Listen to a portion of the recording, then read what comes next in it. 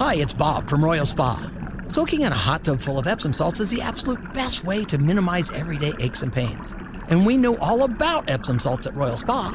Royal Spa hot tubs are the only hot tubs on the market that can safely and effectively use Epsom salts. Made right here in Indiana, Royal Spa hot tubs are the highest quality hot tubs on the market.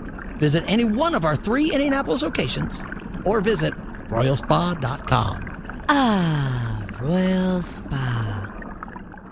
Christie has officially dropped out, Nige. Yeah. He had an event yesterday where he broke the news to his 4 fans. My goal has never been to be just a voice against the hate and the division and the selfishness of what our party has become under Donald Trump. It's also been to win the nomination and defeat Joe Biden and restore our party and our country to a new place of hope and optimism in this country. I mean, you just can't resist mentioning Trump, can he? If there came a point in time in this race where I couldn't see a path to accomplishing that goal, that I would get out. And it's clear to me tonight. All right, stop it right there. It's clear to me tonight. It wasn't clear yesterday or last week or last month. Or when you announced. Announced that you were initially running. And again, I can say this because I'm a larger man myself. Kick rocks, fatty. Just go away. Now, I don't totally hate Christie. I just hate what this whole thing was about. Yeah, it was about, anti-Trump or never-Trump Republicans giving him a bunch of money so he could just get out there and remind how bad of a person Trump is. Right. He never wanted to be the president. He never thought he would be the president. He just wanted to rip on Trump. And if that's what you're about, you're not a serious person. Now, Christie is the reason we have sports betting legalized in other states in this country other than Nevada. He was the one that made that happen in the Supreme Court. So I got a little soft spot for Christie, but his whole campaign was based on spite, and that's ridiculous. So the question now is, who's next? Vivek Ramaswamy is technically probably the next man up to drop out. Love him, though. Love that guy. Is that after Iowa? Is that after New Hampshire? Yeah. Because I don't think Haley and DeSantis are going anywhere until they at least get to South Carolina. Yeah. That's Nikki Haley's home state. Yep.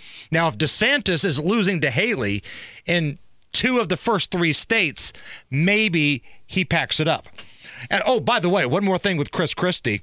Did you hear him on the hot mic at that event? Oh, what was that? So I think he did this. This was on purpose, wasn't it? I agree with you. I think this was totally on purpose. He was picked up on a, quote, hot mic, ripping on Nikki Haley and Ron DeSantis. And let's not forget she spent $68 million.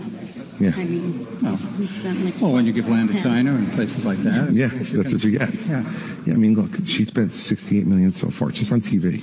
Spent $68 million so far, $59 million by DeSantis, and we spent $12.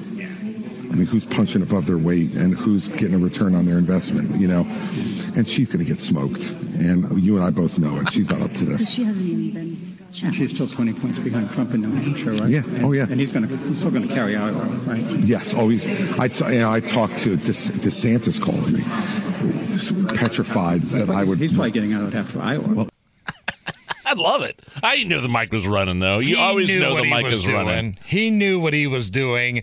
So this brings us to great moments in hot mic history. Oh. This was an NBC News broadcast where they threw it to field reporter Ken Delinian. How the Trump administration is handling the transition with the incoming Biden team, or not handling it, we should say, to a certain extent. This time, it involves our intelligence community. Ken, what have you learned, sir? Oh, shit. Okay. I think we lost Ken for a second. We'll try to get him back. Great moments in hot mic history. Who's next? Trevor Lawrence, when he was at Clemson, he grew this nasty, porn stash out. I think it was kind of as a joke. Yeah. He had just lost the national championship game, I believe, and a reporter was on a hot mic. It was a Zoom call ripping his stash. Ohio State played a really good game. Poor Trevor needs to shave his stash. Please mute if you're not speaking. Thank you. Trevor needs to shave his stash. And Shut last, up, lady. but certainly not least, Larry Kudlow was doing an interview on Fox. He wrapped up his interview, and they tried to tease what was coming up next, but they never turned down Larry Kudlow's mic, and he had some thoughts on something Kamala Harris said. But they better understand what goes up can go down. It's a great point. All right, we'll be watching tonight. Good to have you as a colleague, Larry. Thank you. Absolutely. Thank you.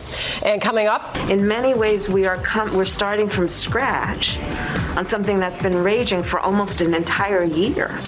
that was Vice President Kamala Harris making false claims about the administration's vaccine.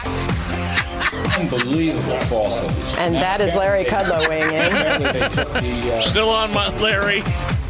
Wow. Wonderful. And they just played the music to break. BS! BS! Great moments in hot mic history.